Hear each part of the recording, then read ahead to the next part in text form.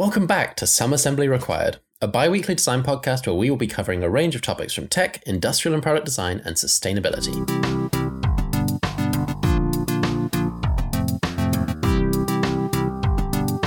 I'm Pablo Samoilis. And I'm George Worth. We're both product designers from the University of Sussex. And welcome back to Season 3. It's been a while, but we're here. We are indeed, and we're very excited to be back with you. We've got some fun things planned this term and this year in general. We shall be doing Season 3 lasting from now through to probably June-ish, which is quite cool. Yeah, summertime. And this is Episode 1, Do I Know You? Last season, we discussed topics ranging from theme parks to Mars missions to NFTs to sustainability, and we welcomed a handful of really, really cool guests to share their experiences and chat with us. So be sure to check out any of those episodes that take your fancy, of course, after this one. So today we are discussing facial recognition and AI and everything around it that exists.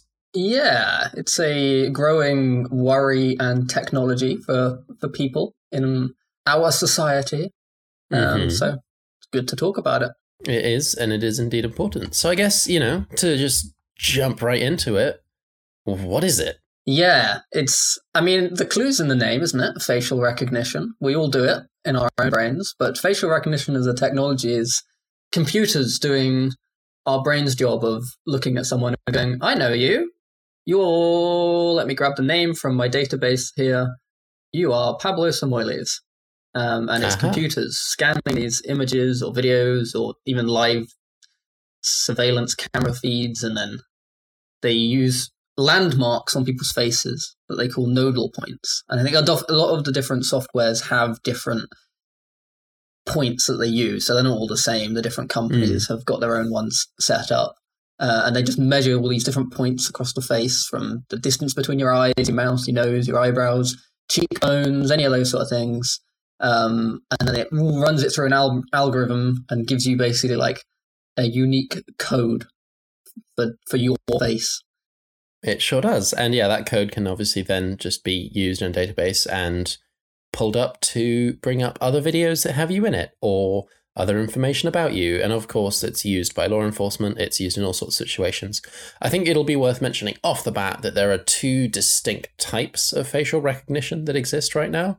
So there's the video-based, image-based, live camera-based one that is used for surveillance and kind of like figuring out who someone is in a video, or authentication processes, like, for example, the e-gates in an airport. Oh, those are fun. And then there's biometric facial recognition, which is much more secure, and it's the kind of thing you might see in movies and seems way out of reach of us, but it's actually what's in your iPhone or some Android phones, even some laptops at this point. And that actually uses infrared light, and it essentially does a 3D map of your face, which it compares to another 3D map of your face, and it matches the difference. So you can match, or you can falsify facial recognition in other situations with just like a photo or a mask with a print on it. But biometric facial recognition, you can't really falsify because it requires a moving 3D model to be taken, and often requires you to like be attentive and everything. So you can't just shove your phone in someone's face and have it work. So the infrared bit is how iPhones work in the dark, because yes, that confused me for a while. Yeah, so they're not using the camera at all. You can, like, on your iPhone, as a test to kind of prove it, you can actually like put a little piece of sticky tape or your thumb or whatever over the selfie camera, and you can still unlock your phone with Face ID. Because it's a separate module. I believe it's on the other side of the speaker. Oh, I was going to say, where is it then? Yeah. I mean, I don't actually have an iPhone that has facial recognition because I'm old school. You have one of the older ones, yeah. But yeah, it's it's quite a cool little piece of technology, and it's what's used for biometrics. Similar places that have like retinal scanners or whatever aren't necessarily comparing it to a photo. They're comparing it to a 3D mapping of the similar thing. Because otherwise you could just hold a picture of your friend in front of their phone and it would unlock for you. It feels very sci-fi. There is an element of these technologies which does feel quite exciting and absolutely, sci-fi. But there is some questions that they raise, isn't there? There sure are. And I mean, I think we're already approaching this and everyone thinks about this as if it's very new, but the technology was first, kind of developed like a while ago, but obviously it was nowhere like it is today. Yeah, I think when I was looking, I found that the first kind of concepts and ideas of it was developed in the 60s, but it was more like grabbing loads of pictures of people's faces and using an algorithm that I think they probably manually did rather than using a computer to do it, to identify which one's the same person, sort of thing. But the idea was there. And it's just that as computers have got more powerful and AI, it's become more accessible. Yeah, absolutely. And I think we could do an entire podcast episode on like the kind of science behind criminology, because there's not to sound like every true crime podcast ever, but there's like, before fingerprinting was something that we were aware of, the methods used to kind of identify people were very similar to this. And this was, way, way, way, way back in the 1800s, when they were essentially measuring people's body proportions and keeping that as a record so that they could later identify you based on those measurements. And that's where like anthropometrics came from, which of course are a huge, huge part of the design industry and making sure that things are ergonomic and fit to people. So it's interesting that in a way that's essentially what's resurfaced. That's very true. I did not think of that at all. I only thought of it right now. So, there we go. Yeah, that's really true. Because they used to have, my mum's been doing a bit of ancestry and stuff like that. And you find all these old records. And it was military records he was finding. And it was like a grandparent that was quite short or something like that. And it's funny, those sort of things. It's like, yeah, they record different dimensions and body measurements. And yeah, it is the same sort of thing that's being used now. I guess to a higher accuracy degree with these computerized things, but that's kind of no surprise, really. We're always getting more accurate at things in all technological fields. Yeah, exactly. On to uses. Where is it used? Where are we seeing facial recognition today? Obviously, mobile phones, iPhones in particular with Face ID, biometric payments for payments and all that kind of thing. But outside of that, I think the biggest place is kind of policing, law enforcement, security. Yeah, and that's the big one that raises the most discussion, I think. Oh, absolutely. And just off the bat, I feel I wrote this down in our notes, and I think it's worth mentioning that the whole like enhance thing that you see in movies, where they zoom into a person and they can't tell who it is, and they just say enhance and suddenly they can. Like, that's not real. That's definitely not real. Oh, that's one of my favorite movie gimmicks. That's such a good trope. But yeah, that doesn't exist. But it's just, at events, public spaces, public transport, city downtown areas, they're just kind of like tracking and monitoring through facial recognition to essentially identify people, which supposedly is supposed to like identify, well, if there's a crime, you can identify who did it, but it's also supposed to like identify potentially dangerous people in places where maybe they shouldn't be. Yeah, it's quite prevalent. I think it's probably more prevalent than people realize. It's not every police force in the UK that's using it yet, but a lot of them started trialing it, and I'm sure more are jumping board sort of every year. But it's just, if you go up to somewhere like London and you're on the tube lines and stuff like that, it doesn't. I always feel like I'm being dodgy by doing this, but sometimes you look around and you can sort of like spot there's security camera there, security camera there, security camera there, and to the untrained eye, I guess, all these security cameras kind of look the same. So I have no idea which ones would be facial recognition ones, or even if they need certain types of cameras for facial recognition. But yeah, it's just any of those sort of things. They could be picking up your face and knowing who you are. Yeah, it's a little bit terrifying, but it's, it's video from, I don't necessarily think all CCTV cameras can do it, but, definitely not the older analog ones in some places.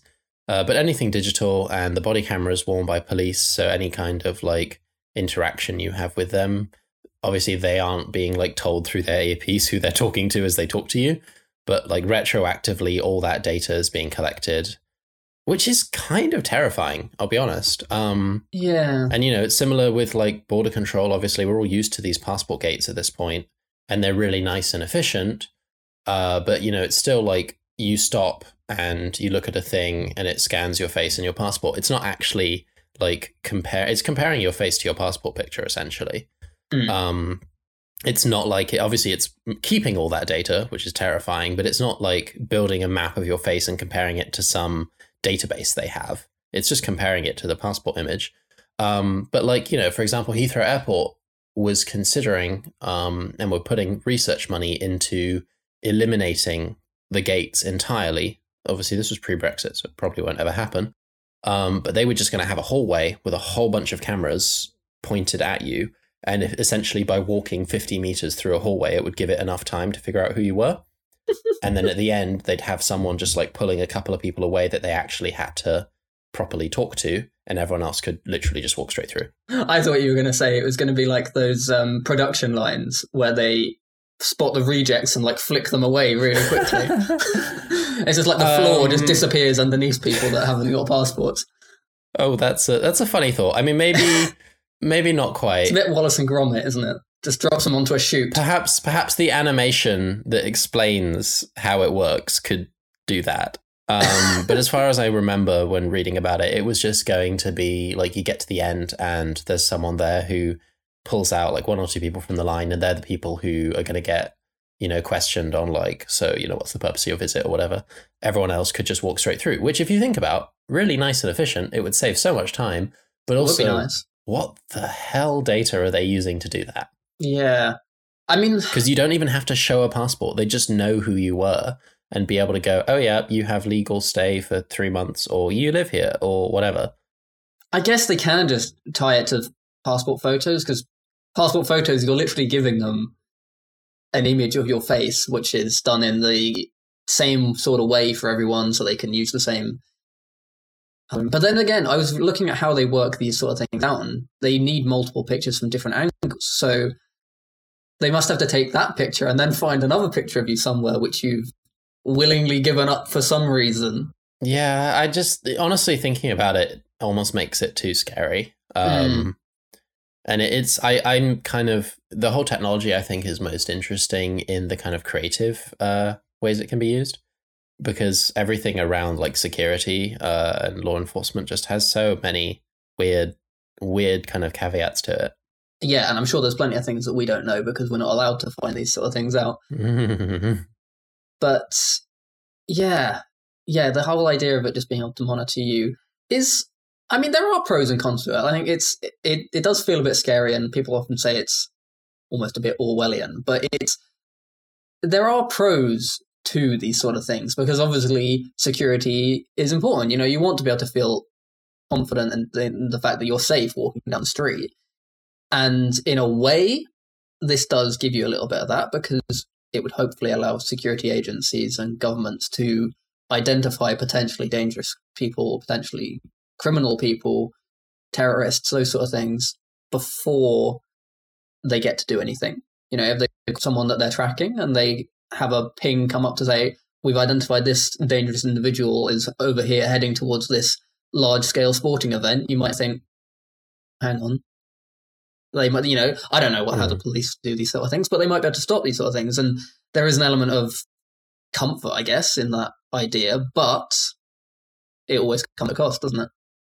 Yeah, it definitely does. And I think it's interesting because a lot of how the UK's use of facial recognition is new. So there's not a lot of data out around it, to say the least. But what has kind of come out of it was one thing, and I was going to mention this in a little bit, but I might as well say it now, was testing facial recognition in London, which is something that's been happening quite a lot recently.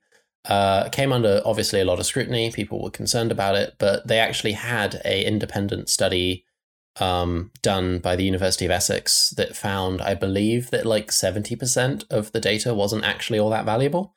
Now, obviously, that's still 30% of the data is. But the bigger thing that came from it was that it really very quickly created some heavily racialized, biased, essentially like dockets on people. And this really reflects what happened in America post 9/11. So obviously facial recognition was not being used widespread between 2001 and 2010 or whatever. But the huge kind of Islamophobia that came from post 9/11 meant that the FBI started very actively surveilling Muslim communities. Now, the vast majority of those people were never doing anything wrong, but just by kind of like virtue of looking at any, right? Like if you look at someone for long enough, you are going to write down some information about them, right? So what happened was, after a few years, the file folder for George Wyeth, the, white guy who lives his life, had like maybe one page in it, right? Whereas the file folder for a Muslim person who is identical in every other way was pages and pages thick, simply because they were the one being looked at. Yeah. And I think that bias that is so easy to create, like just simply by focusing your look, what you're doing in a certain direction, you will find evidence against someone. Whether or not it means anything is totally different. So I think the danger with this is if we're using it to track people who could be dangerous, the fact that we're looking at them and not everyone else means that every activity they do will be going up against them in some way. And essentially the alternative is to fully track and build files on everybody, which isn't exactly good. No, and it's probably not really going to work because there's be too many people, I guess. Yeah, that too. But there is a lot of talk and issues around these sort of technologies, being that oftentimes these facial recognition things just don't work as well on non-white faces. That too, I guess that's a problem probably with the development, and the testing that gets done is more heavily done in white communities. So that's what the program gets sort of trained to, I guess. Yeah, I mean, we've seen it with even like, completely separate to this, but mobile phone cameras up until very recently have been pretty terrible at like getting complexion lighting correct for people of color. Yeah. I know the new Google Pixel phone, they made a big deal out of like all of the research they've done over the last year to essentially get all of the like auto editing image enhancement stuff to actually look good on black faces. And it just didn't before. So, to think that the AI industry obviously isn't using like the newest, brilliant, most wonderful cameras. They're using surveillance equipment that can be deployed at a large scale. Yeah, I remember it was probably quite a while ago, because I feel like I was at school when this sort of news story went round, and there being the story of, it must have been one of the new iPhones or something like that had some stealth camera, and it would give you little comments about like, oh, do this, do that. And it was like when Asian people were trying to take a selfie, it would be like, oh, someone's got their eyes closed, because the algorithm hadn't been trained to have smaller eyes. Like it was, yeah, it's one of those things where it's very much heavily done on Western white sort of complexions, isn't it? So it doesn't work as well with others, which is an issue. It definitely is. And that's not even to mention just like the base principle of like, it's your own data. Should it be being used when you have like, no, it's like there's not an active warrant against you or anything. Should it be being used just for fun? Well, that is the issue. It's very difficult, isn't it? Because you don't want to restrict people's fun, I guess. And this actually sort of ties into one that I found, this is something that I found that I didn't know about, that I found is really quite terrifying.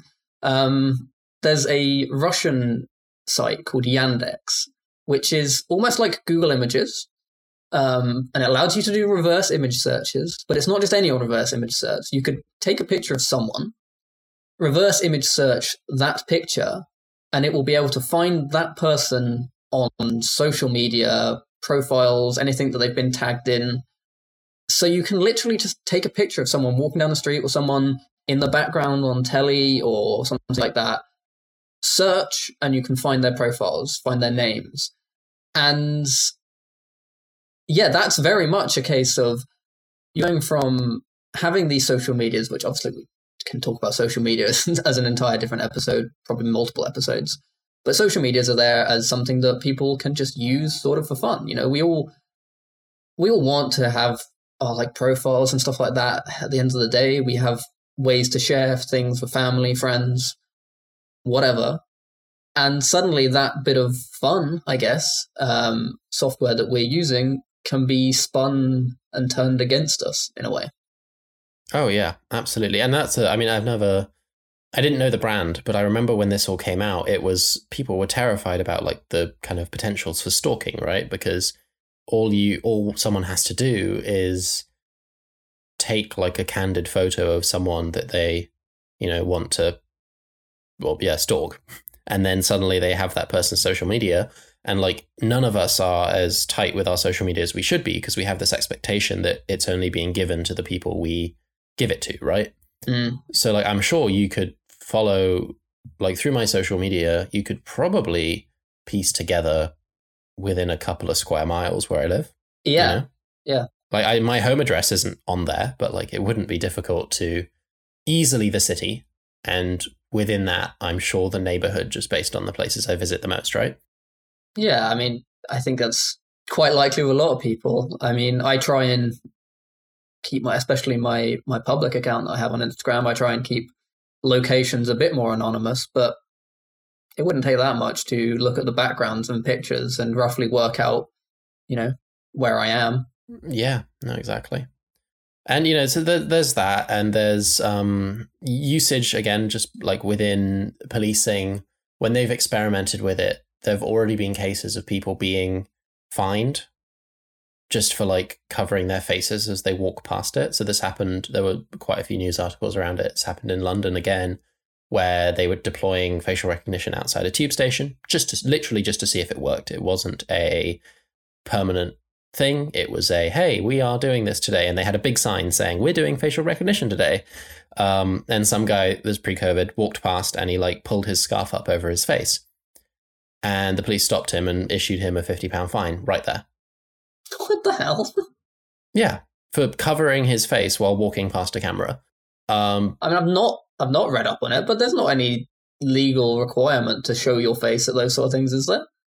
I don't believe so, but it's one of those things like if the police had, I don't know, maybe they argued he was getting in the way of an investigation or something. I don't know. I believe he did take it to court and eventually won, basically saying that I should be able to do what I want. But the point is, they still just like, he just didn't want to, be facially recognized. Like, is that too much to ask? And it's like, it's so dangerous around like protesting too. So obviously there's been a huge movement in the UK against the like new policing bill that could make certain protests criminal, depending on what happened during the protest. But we also saw this in like Hong Kong, and facial recognition was being deployed on a massive scale during the Hong Kong protests. So everyone started covering their faces and using umbrellas and whatever. And then the response was the government started doing gait recognition. So based on the way you walked, they could build a profile as to who you were. Yeah. I mean, China has used these technologies a lot heavier than I think other countries have for longer. Absolutely. I'm pretty sure I saw something about China having, I don't know if they had implemented it or just trialed it as a software where they had such a database on people that literally you could walk past and you'd have a rating that it would assign to you based on how good of a citizen you were. Yep, they've used those certain programs. Those don't exist within large metropolitan areas of China, but definitely, I believe in the kind of like Uyghur Muslim communities, they have been used to kind of like control populations essentially, and you have to have like above a certain score to be able to move to certain parts of the city, et cetera, et cetera. And it's just kind of a terrifying concept. It's such a Black Mirror level concept. Oh, absolutely. I will plug our Instagram right now at assemble.it, because I'll make sure that we post a picture of some anti-facial recognition makeup that people have been doing. It started off as a research thing, but has kind of gained popularity, where essentially if you do makeup on your face to kind of like shift light and stuff and make the balance off, make yourself really like asymmetrical, it really just stops facial recognition from working at all. And it also just looks really cool. So I'll make sure we have a picture of that posted if you'd like to take a look at that. Yeah, I think there's also glasses that you can get that have like LEDs along them in certain spots, which just sort of, I guess, blind the camera in a way. You look at a camera and it can't see your face because of the brightness of the lights. But the thing is, you don't really want to be walking down the street wearing those sort of things. No, exactly. You don't. And then again, if you walk past the police with those, they might fine you for wearing facial recognition blocking glasses. But then it shouldn't be difficult for people to be able to say, I don't want you, the government, to know that I just went to go to Sainsbury's to buy another cake because I'm feeling sad today. And it's not that that's illegal. You just sometimes just don't want you don't want that tied to you. You're having a down day. Exactly. And plus, like, you know, the obviously the government are the people doing this to this extent right now. But how long until private companies do it and start to use it for advertising, start to use it for personalization, right? Because if the technology exists to the scale where the government can do it, it's only a matter of time before Sainsbury's is doing it. So that when you enter their store and buy their cake, they're then selling that to John Lewis. No, sorry, John Lewis is Waitrose. Whatever. They're selling that to some other company that is owned by the same people, who will then show internet ads for more cake, you know? Yeah. And I think all of this ties really well to, I mean, maybe the only good thing about the coronavirus was that people are wearing face masks now.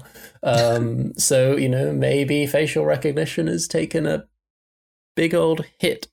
I think it did take a hit, but from what I found, the companies that do it, well, they had to obviously put some research into other ways of identifying people, but apparently some of them have found ways. They've developed new algorithms which only need your eyes and your eyebrows.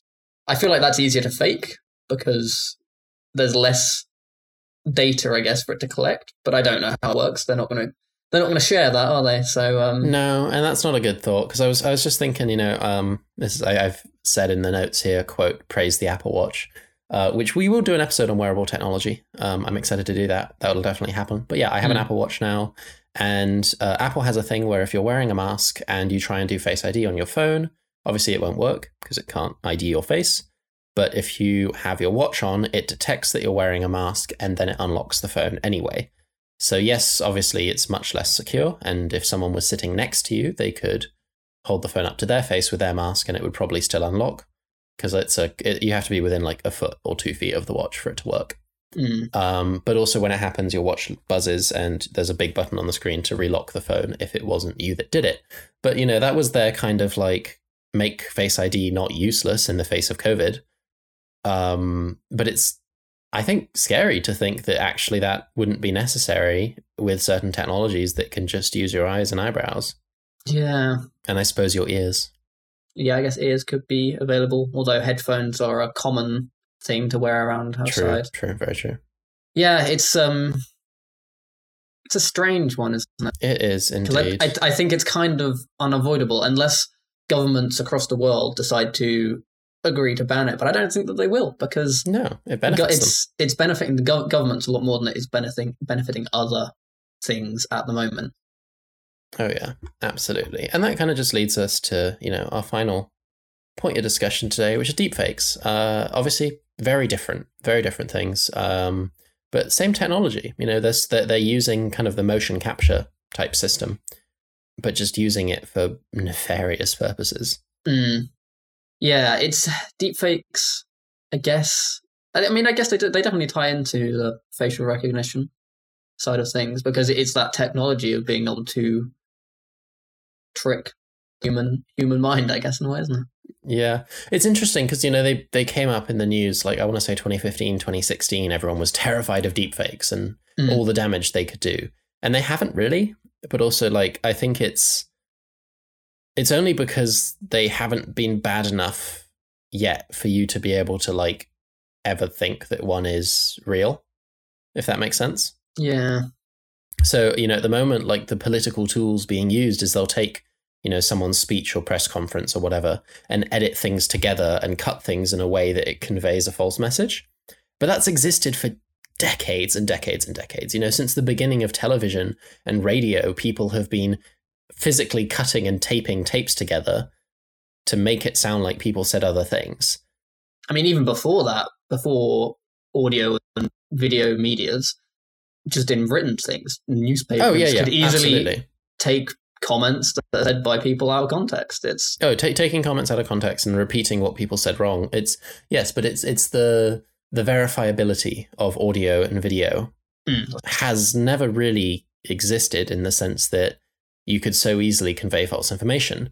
And, you know, most deepfakes at this point are just kind of funny. But like, if they had the same technology as we've seen in like some films with kind of de-aged AI characters, like in Star Wars, that would be terrifying. Yeah. I mean, the age of Well, actually, hang on. Do they still use video as a strong sort of evidence within court cases? Because you could easily have, well, I say easily, but you could falsify someone saying something incriminating in a case.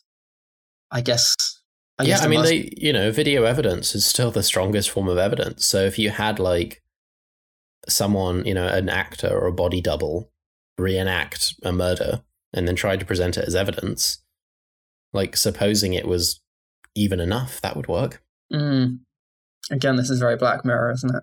It is very Black Mirror. I should just watch that show. I still haven't. No, right, actually. Okay, well, homework to us and homework to any of you listeners. Go watch Black Mirror. Yeah, it's an odd technology, but as I said, there are exciting ideas about it. There's plenty of technologies that, I mean, we've talked about IoT before, Internet of Things, where it might be useful for these sort of things. I saw that there's some car companies are considering using it as a way to recognize the driver for, well, instead of having like keys that you need to start. I mean, we've already got keyless cars. But it also could be cars have different presets for different people. You could just sit down in the car and the seat pulls you into the right spot and the mirrors move and stuff like that for you. Like there are useful. all the authentication and kind of like personalization stuff outside of advertising and outside of surveillance are brilliant. And the technology itself is just kind of fundamentally cool. I think it just either needs to be really well regulated. It's it's the same thing with AI, right? It's very cool, it's very awesome, but you either need to regulate it incredibly or somehow give individuals the power to like step away from it if they want to, right? Yeah. I guess it comes down to authorization in a way. With an iPhone, you've scanned your face and you've authorized your face to use that. Sorry, your phone to use your face. Whereas, or using it in a car, you've probably had to scan your face into the car so that it all works. It's like, it's just a technology that you're using yourself. But when you've put a picture online and you've not given it the, you've not said that it can use that image to scan your face and something is, that's kind of where it's more of a breach of your own privacy, isn't it? I think that's a really good point. Yeah, it's, you aren't required to use Face ID. You wouldn't be required to use a face scanning car personalization tool, but you don't get a choice to say no to a camera in a train station short of never leaving your house, And if you do say no, then suddenly they start incriminating you and giving you a fine. Exactly. Anyway, that rounds up this episode pretty well. Is it a good thing? Is it a bad thing? The answer is yes. It just is, honestly. So yeah, please let us know your thoughts if you have them on Instagram. And yeah, make sure to subscribe to the podcast on Apple Podcasts or Spotify so that you never miss an episode. If you've enjoyed this episode, please share it with your friends, family, co-workers, and the surveillance state. Unlike videos and blogs, podcasts have no algorithm for recommendations and rely entirely on word of mouth from you as our listeners. Yes, do indeed. So yeah, follow us on Instagram at assemble.it for a deep look into the show and our own work. Behind the scenes outtakes, projects updates, and we'll be sharing little bits and bobs from the episodes on there, of course, as well. And that'll be getting active again now that we're back on track. Indeed it will be. And yeah, we'll post a picture of some of the cool facial recognition makeup and glasses and things that we mentioned in this episode. Once more, remember to subscribe to the podcast and share it with your friends, family, co-workers, and the surveillance state. Ooh, we'll see you in 2 weeks with our next episode. Goodbye. Bye for now. Some Assembly Required is co-hosted and produced by Pablo Samoilis and George Wyeth and edited by George Wyeth. Music is by Mikey Birtwhistle. This is a 76 podcasting production.